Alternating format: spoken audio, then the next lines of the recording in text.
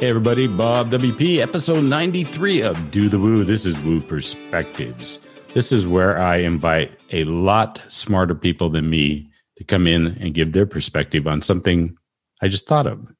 So it's always fun. It's always different.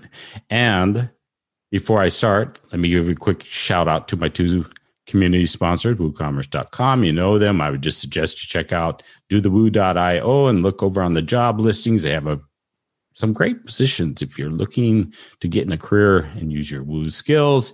PayPal.com. Check out their pay in for, I should say, payments if you're using PayPal or if your clients are using PayPal. Great way to get them to maybe make a few more conversions by allowing people to break up their payments or their purchase into 4 payments.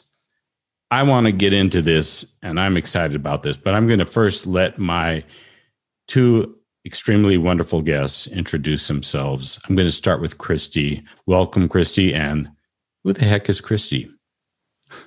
Hey, it's nice to be back. Thank you for having me. Yeah, I'll give you a quick intro to myself. My name is Christie Chirinos. I am the product manager for Managed WooCommerce Hosting at Nexus by Liquid Web. It's a ton of fun. We create a hosted managed WooCommerce offering. It's managed WordPress, which you're familiar with an additional layer of WooCommerce and close to up to $5,000 of additional products, themes, plugins, and services that help you have a one-stop shop for a successful WooCommerce store. I find my job very fun. It's different every day, and I'm happy to be here. Excellent. And Christie is a return guest. And for the very first time, Dave is a guest. He's long overdue, but I had to get him in here. I squeezed him in somewhere. Hey, Dave, welcome to the show and tell us a little bit about yourself. Hi, Bob and Christie, and thanks for having me on. I'm excited to be here as well. So I am the founder of Recapture.io, which is an abandoned cart email marketing service for a wide variety of platforms, including WooCommerce, Easy Digital Downloads, and Restrict Content Pro, with some other exciting new stuff coming in 2021 for WordPress, but I can't talk about it yet. We've been around since 2015, and we've recovered over 150 million for merchants of all different sizes. And I guess we know a little bit about e-commerce as a result of that. So I'm happy to be here, and I'm certainly very happy to be talking with both of you. Cool. What happened? End of November last year. Just one of these random thoughts. I saw this tweet, and somebody had... I got to admit, I don't know this person at all. His name was Eric Bandholes, and it seems like he does a few different things. I'll put a link in and share the tweet. But he had written this thread that basically was 10 things I wish I knew when I started my e-commerce business. And I saw a few people commenting on it, and I saw a couple of names I recognized, and I thought, now, wouldn't this be fun if I had somebody on, a couple people, and we went through these 10 things and they gave me their perspective. These are, some people think these are very straightforward things, like no-brainers, but really for the audience that listen to this podcast, although a lot of you aren't merchant store owners, you're builders. So you may be building your own site for the first time. You're working with clients. If one of these slip by, you can press them now and say, hey, I know this because not only did I learn it from the tweet, but Christie and Dave gave me incredible knowledge. So now I'm even smarter, and I can show off to my clients. So I think there's going to be a lot of interesting stuff to go through this. And I'm just going to go through these and have them each give from their experience, their perspective. And yeah, let's just see where this goes, because like I said, they're very generic, but I think they will have an opinion. And I guess you'll probably want to look at his profile from the tweet just to see where he's coming from, because, there's always going to be use cases that is different. But I'm going to start. No more delays. I'm going to start with Christie. So the first one was focus on products that are easiest to sell and most profitable. Don't get distracted building a portfolio of products that don't perform. Yes. First of all, I love this. Sitting around with my friends talking about things that I saw on the internet is truly one of my favorite activities. I probably spend several hours a day doing that. So this is a lot of fun. And that first one makes sense. Here's why that one makes sense to me. You're most likely one person, maybe a group of people, and you all have limited bandwidth. And we got to pick what is immediately available to us and run. Having a ton of half-finished projects or having a ton of things that create lots of support requests, having a ton of things that create lots of complication, and not having a team to boost all of those things up to a level of product quality that's going to get people talking about what you're doing and telling their friends is probably not a great idea. So, Christie, let me ask you a quick question. Do you know Eric at all? Have you been following his account? I don't. So I had been following Eric a little prior to this tweet. So when Bob actually tweeted, I had already seen Eric's tweet and then Bob's follow-up stuff to that. So Eric, for those that might not be aware, he runs a place called Beard Brand, and they do like DTC, beard oil, beard combs, all kinds of stuff like that. And he's been doing this for, I kind of gather, a while now. And of course, you can tell that I, use his products religiously here with a clean shaven face. But I followed him long enough to know that he seems to be a really smart guy in the DTC space. And it's interesting that his observation that he put out there, it seemed like hindsight observation in the sense that, of course, you don't want to, focus on unprofitable or, products that are not your best sellers. But how do you get there was my question. I looked at that and I'm like, you have to throw some stuff out there in order to figure that out. And so this was definitely a later stage observation in a DTC business, I would say, where you're going to have to throw some stuff out there. So I wouldn't take Eric at a literal sense, like you just have to know in advance what's going to be profitable and what everybody's going to like.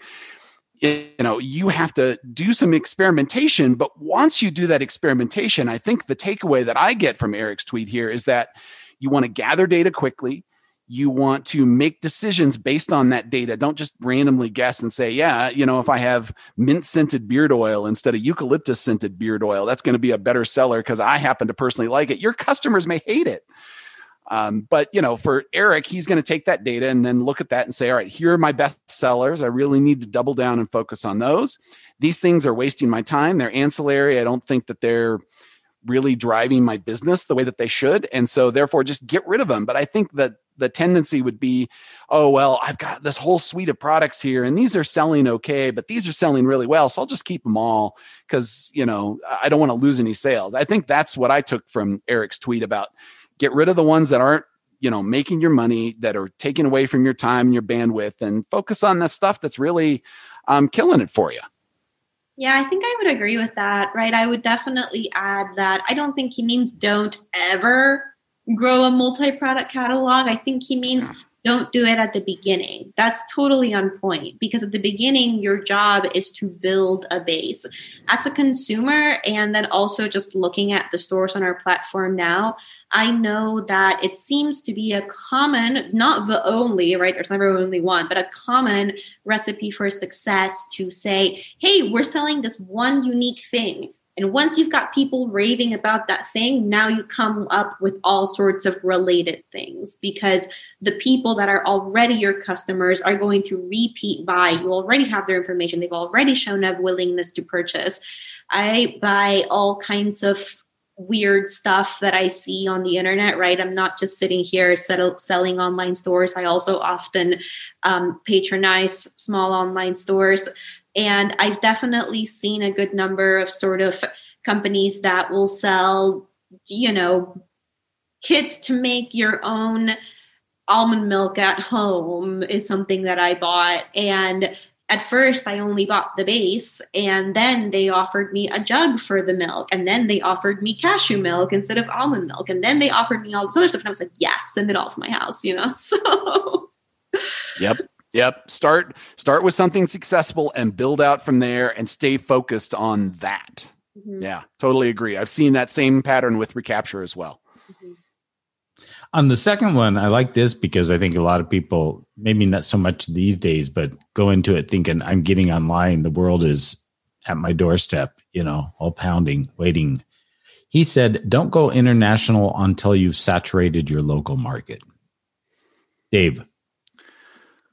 When I read this, my first question was, how do you know you've saturated your local market? How do you know you saturated any market? The only metric I could possibly think of was your sales have plateaued. But there are so many reasons your sales could plateau. It could be your channels that you're using are worn out, and your CAC has gotten too high, or you really have actually saturated that market, or your list is stale, or you're not reaching the right people. So I'm not sure that I actually agree with this sentiment of Eric's here. I think you need to find a market that works. And I don't think it matters where that market is anymore, international, local, it doesn't, there are definitely reasons to go local because you might understand that market better. But if you're selling something and they love it in Sweden, sell the heck out of it to the Swedish. I mean, don't stop. Maybe then you can start doing adjacent Scandinavian countries after that. And maybe all of a sudden they love it down in, Italy. Who knows? That to me isn't important. I think it's more important to know your market, understand your customer, and then find out where they hang out and, make sure you're focused on that channel more than anything. And, I still have no idea how to determine saturation of any kind. Yeah, I would agree with that too. I didn't know Eric. The most that I have learned about Eric is what you've told us now, Dave. And with that perspective, I could see why a DTC guy like this who is selling physical products would suggest this, right? Because when you're doing something like a subscription box, when you're doing something like custom manufactured physical products, I've seen a handful of those stores like that. The international shipping could add a layer of complication that you're not ready to tackle yet, right? But ultimately, you're going to have to tackle it. The thing about e-commerce is that we are living in a global world, and more places in the world are getting the ability to shop online and receive things by mail. And if people love your beard oil in Sweden, yes, right? There's no choice but to sell them the beard oil. And so I think that maybe that is what you have to think about. I don't know. I don't know what he might have been thinking about with that one, but that would be my speculation. And there's lots of resources out there that will help you figure it out, right? But when it comes to something like a digital product, I didn't mention this in my intro, but before I worked at Liquid Web, I was working on Caldera Forms as general manager, helped that form plugin get from the 30,000 active install level on the WordPress ecosystem to 200,000. And I think it's even higher than that now. And we weren't going to saturate our local market of form plugins. It was just going out forever. It's like, okay, and it was like, oh, people in South Africa love our plugin. Let's figure out how to put a targeted campaign over to South Africa. So I do think it's industry dependent. I see situations in which it might make sense to grow from the center and expand as you go. But overall, I think that we're living in a global world. Yeah. I would like to double down on that logistics question or that comment, because I think you're absolutely spot on there that Eric is probably looking at it from the logistics perspective, because mailing expenses are huge if you had to go international. And I think you're right. And most people are not prepared to deal with that because it significantly adds to the cost of the product, and that may turn people off. But these are things you have to solve if you're doing that. But maybe you can say, look, I just don't have the bandwidth to solve that and get my target market nailed at first. So if it's physical products, yeah, but digital stuff, I also have done plugin sales, not anywhere near the scale of Caldera Forms, but I used to do business directory plugin in AWPCP, worldwide sales, heavily popular in Europe and South Africa as well. It would have been crazy for me not to support those markets. So if you're doing courses online, digital products of any kinds like books or software. All of this stuff, international markets are super easy to hit, and obviously you can do all of those things in WooCommerce. So it very much depends. Yeah, it does depend. That's it. So, okay, a little bit on the business side of things. Never sign a long-term contract unless you've been working with the vendor for years. And Christie's smiling, so I'm going to have Christie tackle that one.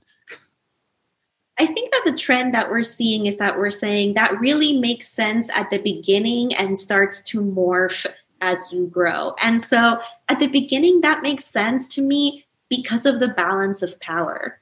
If you're cutting deals and starting to build your partnerships and starting to figure out how to work with other people in your space, you want to make sure that you're getting into things that you're going to be able to handle, because especially business partnerships are kind of like marriages in this weird way that you're really going to have to work with this person. And nowadays, after exiting Caldera Forms, I do get a good number of requests about like, hey, how did you meet your business partner? How did you work with your business partner? And the reality of that was that we had known each other for a year plus, and we were like, okay, this is going to be a big deal.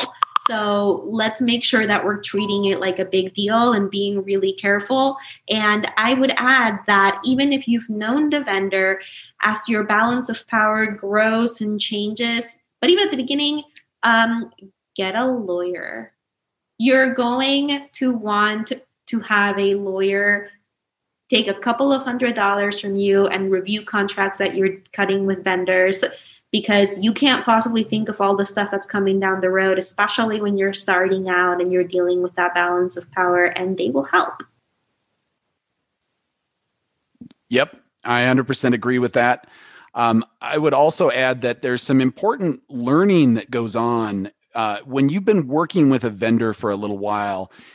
Maybe they're not the right supplier of everything that you need up front. Maybe they have some delivery issues and they're showing up late, and you don't want that long-term contract to lock you in, even if they had the terms that you thought were favorable, even if they had a pricing that was favorable. If they can't deliver on what it is you are actually needing for your business, you're in a lot of trouble with that. And if you've been locked in with that long-term contract, getting out of that could be expensive. It could harm your business materially, physically, legally, all of those things. I'm just trying to think from a perspective of, like, if you're looking at even digital services, like, for example, I used to use Drip for email marketing when I was doing the plugins. And, I was using them month to month for a long time. And then I realized, okay, they are going to meet my needs. They're going to grow with me to the point that I need to grow. And I'm comfortable signing a long-term contract now with them because their support is okay. Their infrastructure is solid. Delivery rates are what I want. And now I'm going to sign a long-term contract so I can save 20% a year, which now materially impacts my business in a positive way. But that was only after I used them for a long time. We don't lock anybody into long-term contracts at Recapture because a lot of people are very nervous about that sort of stuff. And you don't want to say, you have to sign a year-long contract with us. You can't use us. And that's just not a reality of this day and age. There are people that want to do that up front, but they are definitely the exception, not the rule.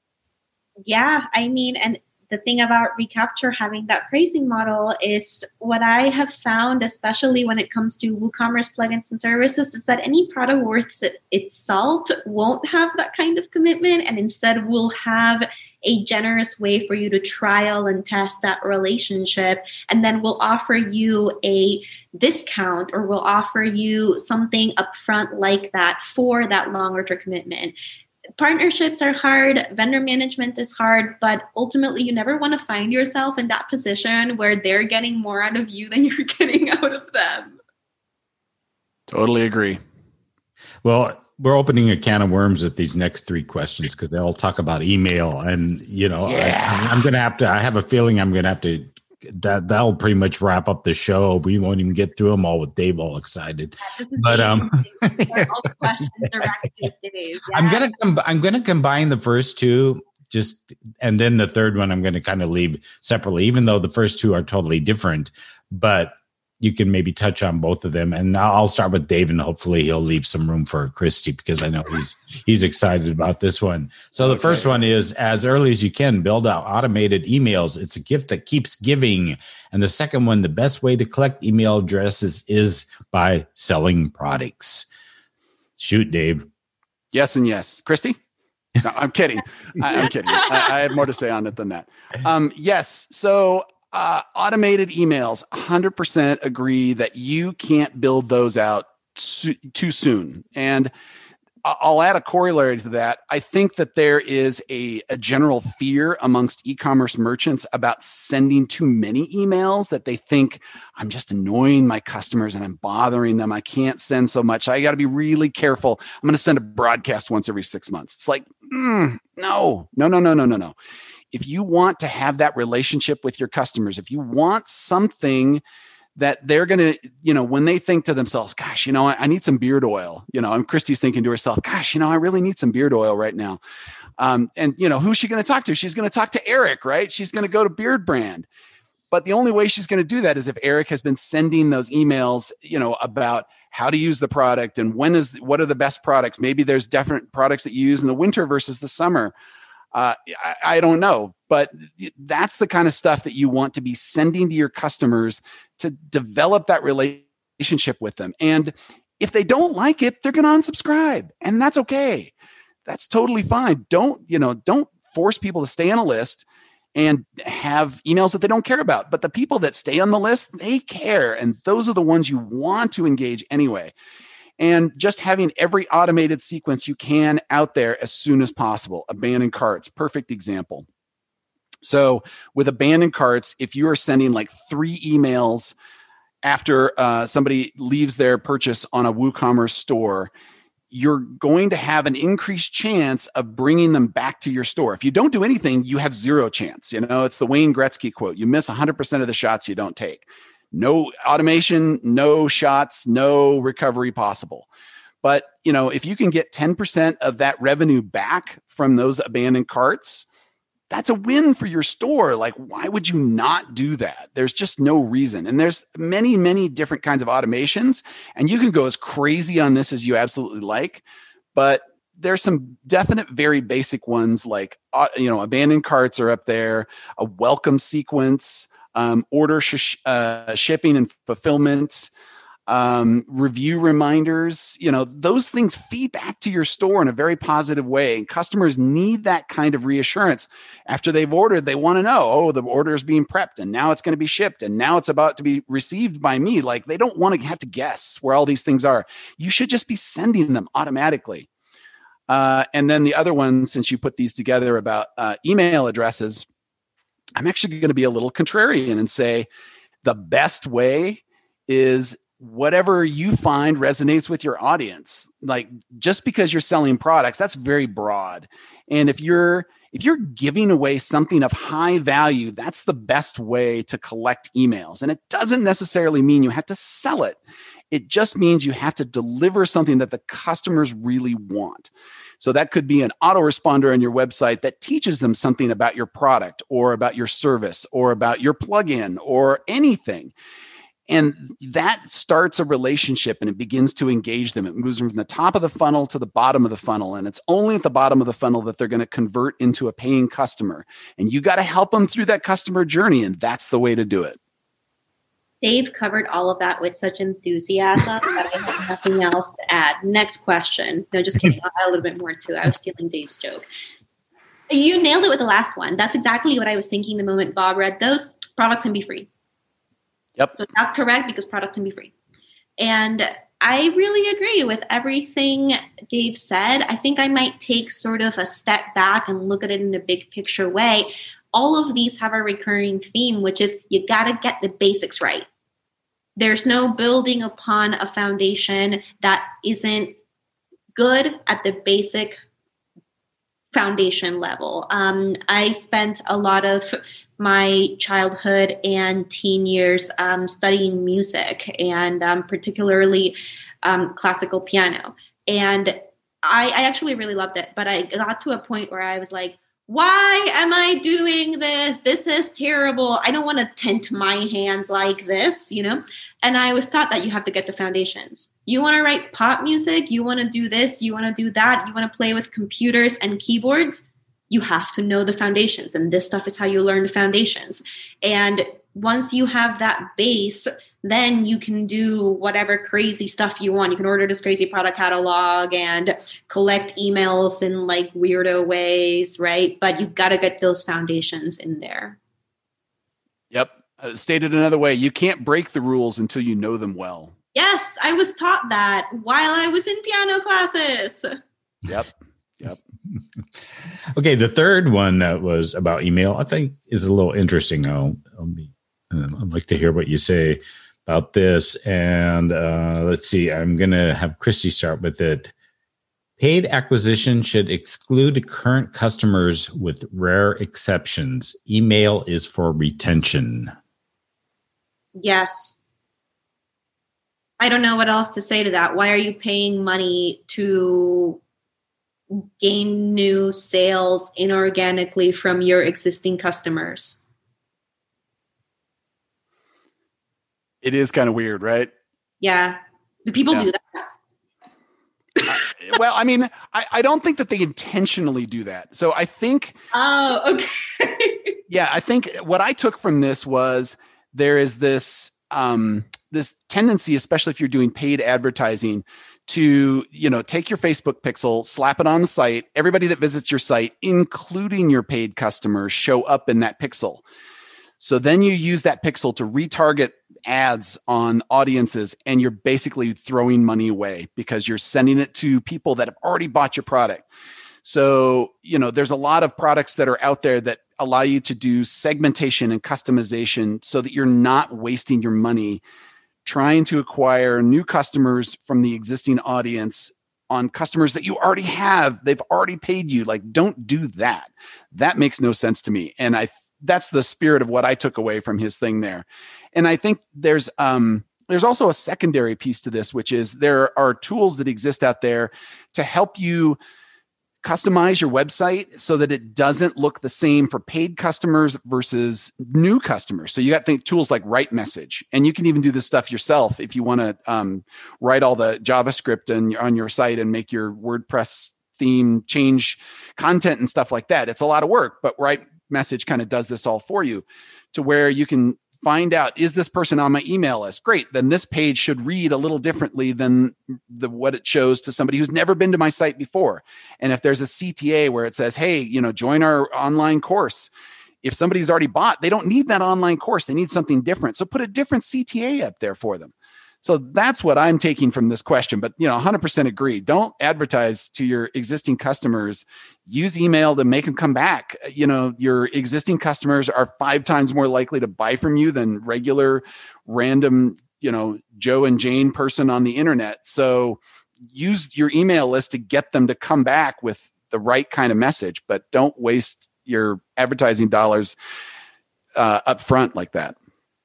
Okay, thank you for explaining that to me because I was totally confused. You see, the other thing I want you to learn about me is that I'm cheap.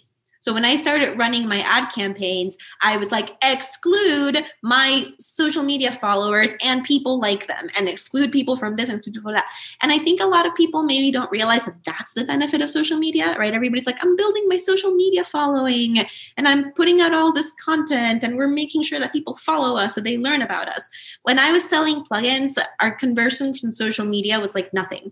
The reason that my social media was helpful was things like that. Okay, these people know about me, exclude these people from this. These people know about me, resell them something. These people know about me, send something that's helpful for the people that are already there.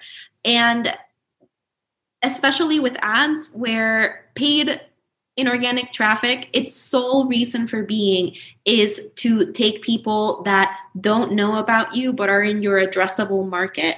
So don't target the people that already know about you. And also don't target the people that are likely to learn about you through the people that already know about you.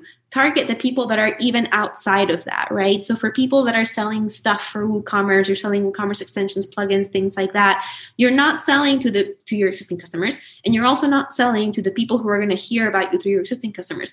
You're selling to those people that maybe don't even think about how much they're related to WooCommerce. You're buying ads that are going to get you the people that are thinking about I don't know, SEO, the people that are thinking about passive income, the people that are thinking about whatever, all of those trends that have a tangential relationship to WooCommerce. Yeah, I think both of those, what you both said is great, because I think a lot of people, especially starting the first store, starting selling the first thing, they do focus so much on their current customers. And, especially social. I love that, Christie, how you compared it to social and talking to people that, kind of already know a lot of this stuff. And if you're selling a plugin, who's following you? Probably people that bought your plugin. So it's like you're going to keep trying to sell them the same plugin or something. So there's a lot of interesting things there. And the next one kind of follows up on ads, but more, again, on the business side of things. To be successful in paid acquisition, you need to know how to create a lot of compelling ads, which is pretty much a no-brainer. It's probably best to create ads in-house, use an agency to manage those ads. Now, I know this is really depends. It depends. Do you have the money? Do you have the staff? Do you have all this different stuff? But your thoughts on that, Dave, why don't we start with you? Sure. I'm definitely going to give an it depends answer, but I would say that fundamental to any advertising, two things have to be true up front. One, you really have to have your product nailed in terms of, do you have product market fit? And if you don't understand your audience well enough that you can sell your product and that you know what the customer persona looks like, you're not gonna be successful with any advertising campaign at that point. Paid acquisition is only when you truly understand your market, the product, how to promote it, who you're promoting it to. So if you don't understand that, forget paid acquisition, forget paid advertising altogether.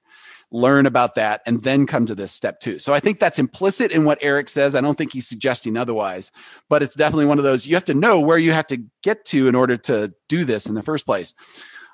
Secondly, I think that depending on your skill set, depending on your size of your business and your budget, managing it in-house might make all the sense in the world. If you have somebody, maybe yourself, who is comfortable with creatives, can build the graphics, can write the copy, can make it really compelling, and do the A/B testing of all of that stuff to figure out which of these things is going to perform the best.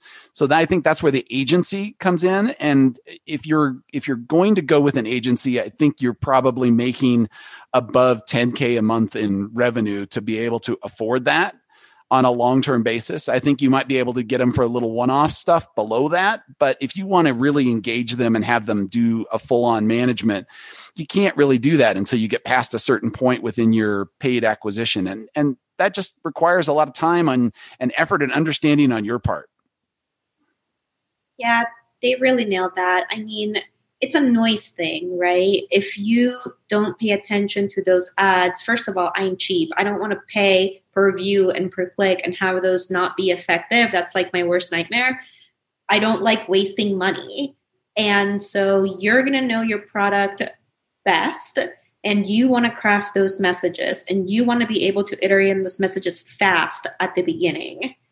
And a lot of the time you see generic ads out there. How many people out there have seen a generic ad and you're like, wow, that's a generic ad? You don't want to have that effect, and you especially don't want to throw your money at that effect.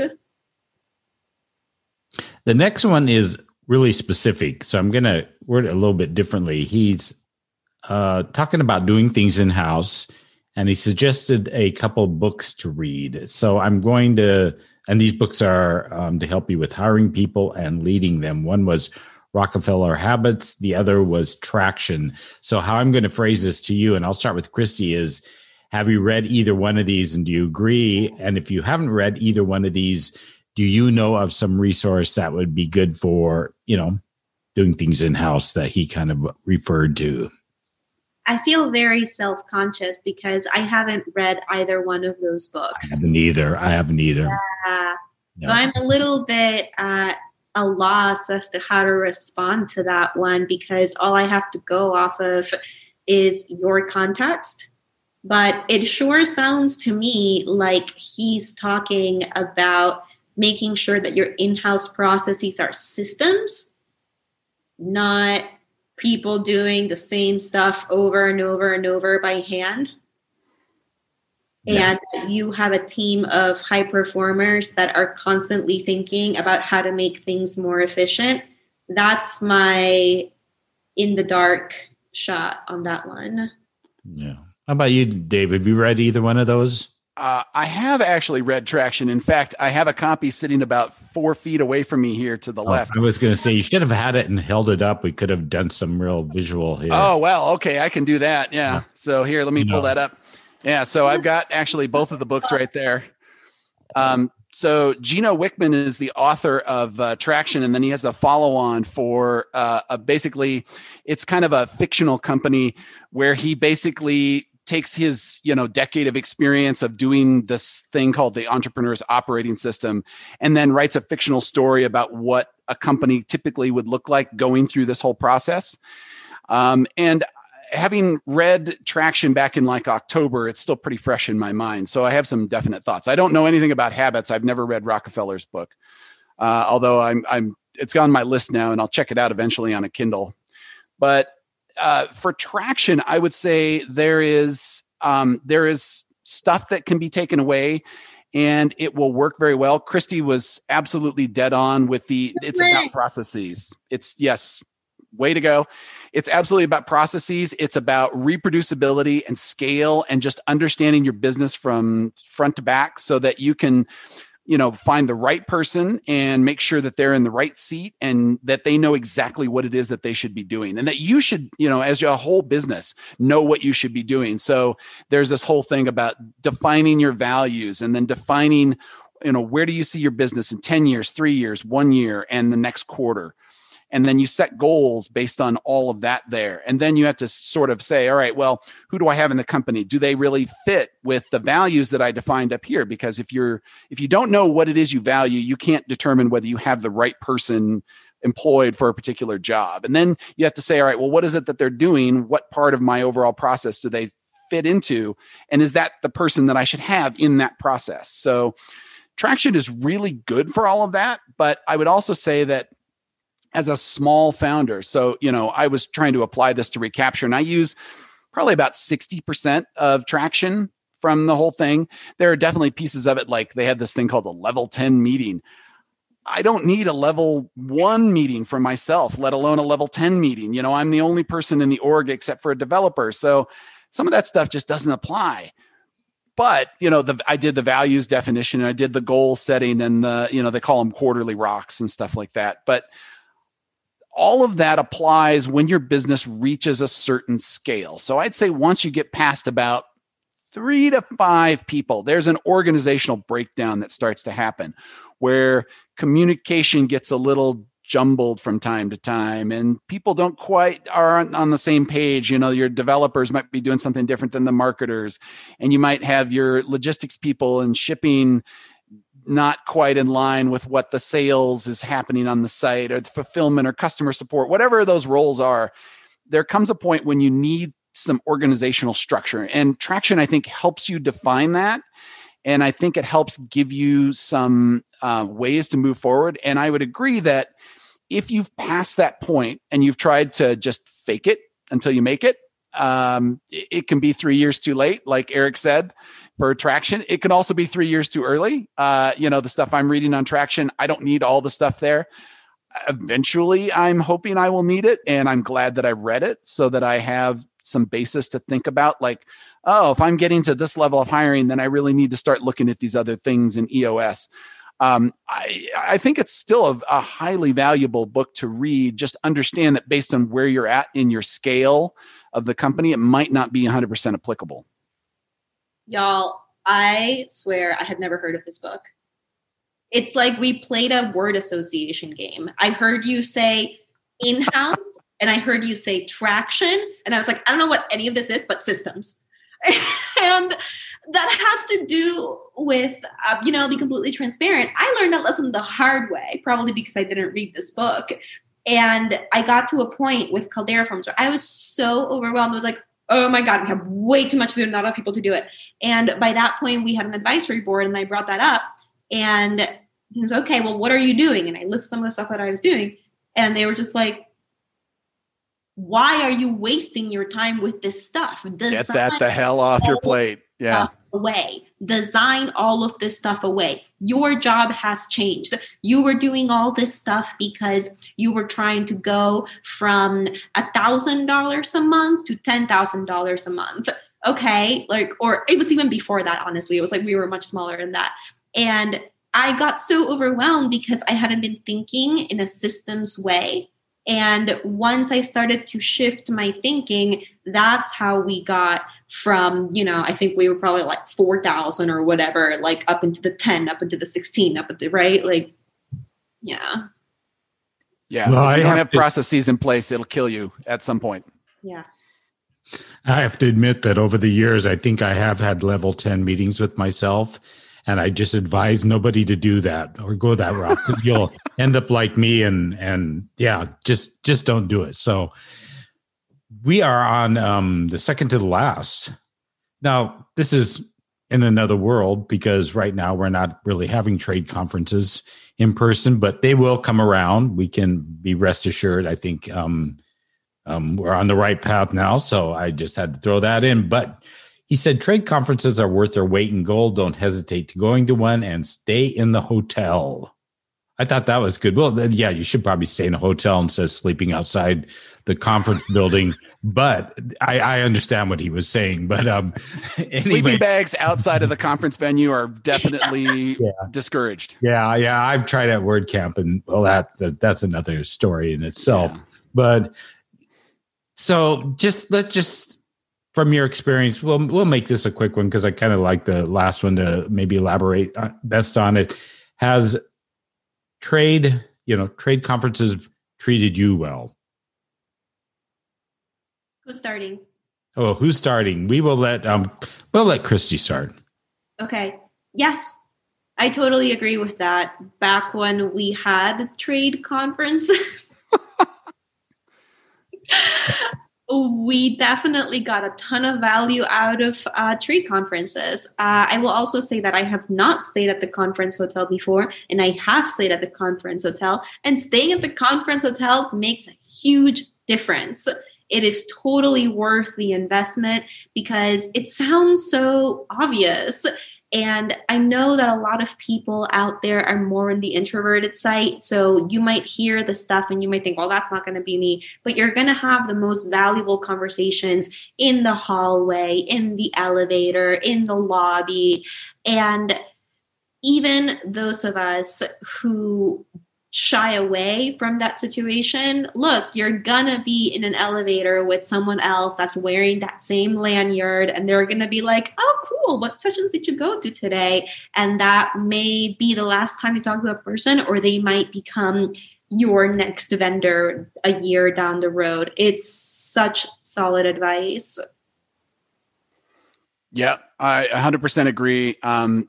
Trade conferences have been probably the number one way that I have built relationships with other friends, people that have been in mastermind groups with me, people that I just want to hang out with and regularly interact with online. I've learned so much by just engaging in these relationships over the years that there's literally no downside to it. Whatever that money is that it costs to stay in the hotel, it creates opportunities that you would not have if you're staying somewhere else. And I've tried to stay somewhere else and I did not have those same opportunities. And in fact, you're just spending more time going back and forth between the venue, and you waste a lot of that, downtime that you would normally get those hallway conversations. The hallway track is by far the most valuable thing of almost any conference. I will say that, for e-commerce, I'm kind of disappointed in WooCommerce. Like, they do not have a world-class conference like Magento does, Shopify does, Shopify Unite, Magento Imagine, don't have an analog in the WooCommerce world. We used to have WooCommerce Dev, WooConf, but that stopped in 2017, and now there's nothing. And you got WooSesh, and I don't want to diss on WooSesh at all because Patrick and those guys do a great job, but it had to be virtual this year, and we need something of that caliber because the stuff that happens at I've been to Shopify Unite, and I've been to other things like Pressnomics and WordCamps, and the things that happen there, but WooCommerce focused would be amazing. So, this is a call to the entire community out there. If you are looking to do something big in WordPress and you're like, I don't know what I should do, and everything's been done. That hasn't been done. Do it. I'm calling you out. Come do it. Yeah, and I think that I wouldn't say never that they'll do it because there could be something on the horizon. I think what they have to kind of decide is who's the conference for. Is it for the developers or is it for the merchant owner? Because, to have merchants come and mix them with developers it works with WordCamps, but I don't know if it would work so much with that. It could, but we could get into that whole discussion. But I think there's potential, and, the way things have kind of, notched up incredibly, I wouldn't be surprised if we see something happening in person when we can be in person again. I want to get to this last question here because you two have given us so much. I'm sure people are listening are basically their heads are hurting it by this point because they have so much in their brain that they've absorbed. But this last one's very interesting. If you're super profitable, pull the money out of the business and force yourself to operate lean. Bad decisions are made when you feel rich. Let's start with you, Dave. I know exactly where Eric is coming from in this one because I can say that I've been one of those people that's made those bad decisions. And when you feel like you've got extra money laying around, then I think that tends to make you a little sloppier because you'll do things like, I'll just hire an agency to do that. I'll outsource that to the content marketing people and they'll take care of it. And it's okay that it costs $3,000 a month because I'm in the 5 figures of revenue now and it's not a big deal. But if you're not paying very close attention to what you get for that money, then you can make some really bad decisions with that. So I think the mentality that I heard from what Eric is saying there is try to keep things lean and make tight decisions based on small budgets to try to do the best you can with limited resources. By actually forcing yourself to think like that, I think you can make some really interesting creative decisions as a result. Now, with that said, I will say that that can bite you later down the road. And if you do that forever and ever and ever, when you're still growing and growing and growing, you are going to get to a point where you become a bottleneck, or people are like, we need to spend more on this. Why aren't you letting me spend more on this? And you have to know when to let that go. But I wouldn't say that that's right away. I totally agree. One of the really cool adults that I knew growing up was this family friend, Mr. Harry. And he was an attorney. And I remember one time I said something and he was like, I have an article for you. And this man had a stack of this article printed out and was just like, this is for you. It's like, does he just hand out this article? What is going on? And I read this article. It was this photocopy of an article from, I think, The Economist. And it talked about the virtues of difficulty. And it started out with these examples like Jack White intentionally plays on crappy guitars. Because if he figures that he can make a crappy guitar sound good, then he can make a fantastic guitar sound amazing. And it talks about how putting intentional constraints on yourself in all areas of life helps you achieve more. Because if you just expand and expand and expand and things are easy, it's less easy to make do with what you have. So that when you are in the position where you have a ton, you can make do with a ton. right? We'll kind of get used to whatever level of spending is going on.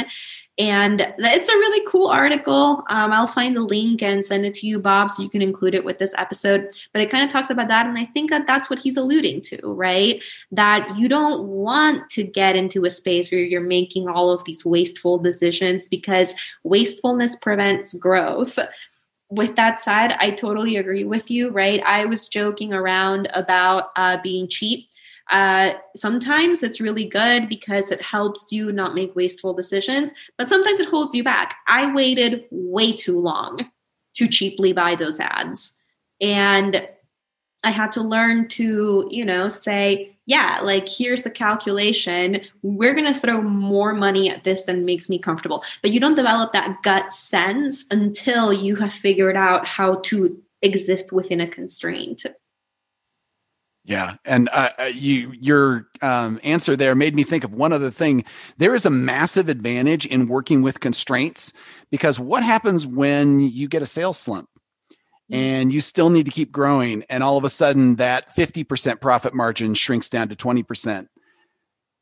Can you still operate in that? Because if you were using all of that budget and all of a sudden you've lost that, now what happens? You're in a tighter spot. But if you can operate in that smaller margin, you have an advantage over everybody else that is basically, spending outside of their means.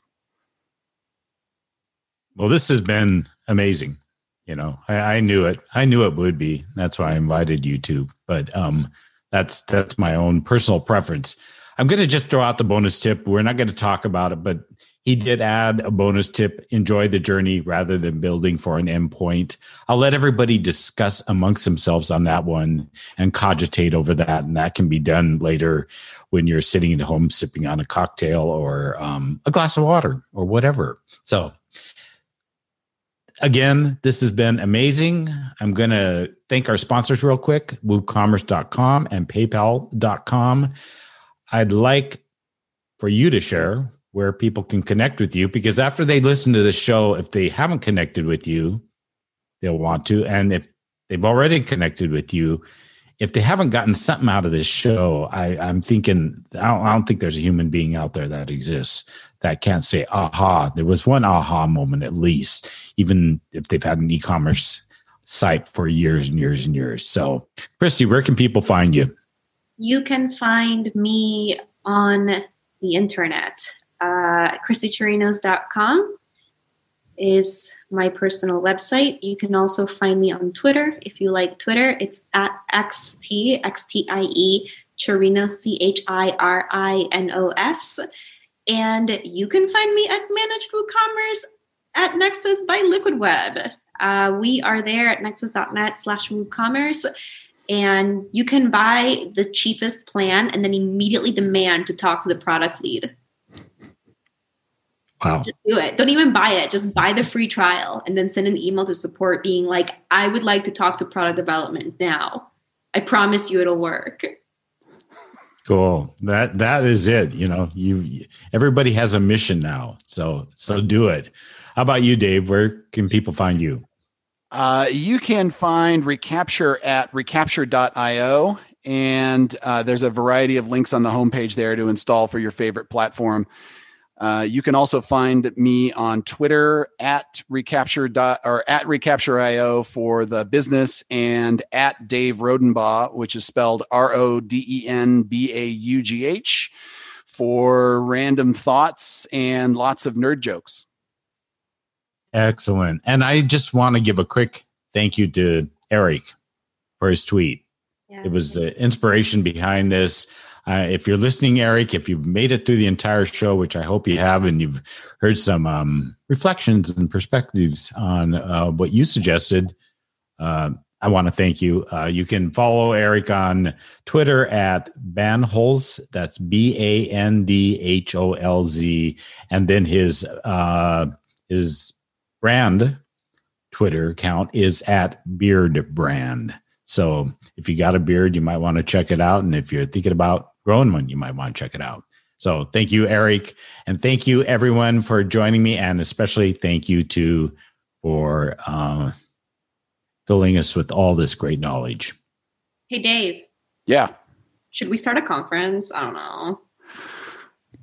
I called everybody out, and you're part of everybody. So yeah, I guess we have to start a conference now. Okay, well, next up. Okay, well, there'll be another show on the horizon for that announcement, and I'll hold you to it. I'll just monthly, it's that recurring, you got to keep with your customers, keep pinging at them. So I'm just I've got these two in the Rolodex now, the virtual Rolodex, and it's like, when's that conference happening? When's that conference happening? So, What have I done? All righty, Christie. Here we go. All right, everybody. Thanks for joining us. This was a blast. And until next time, do the boo.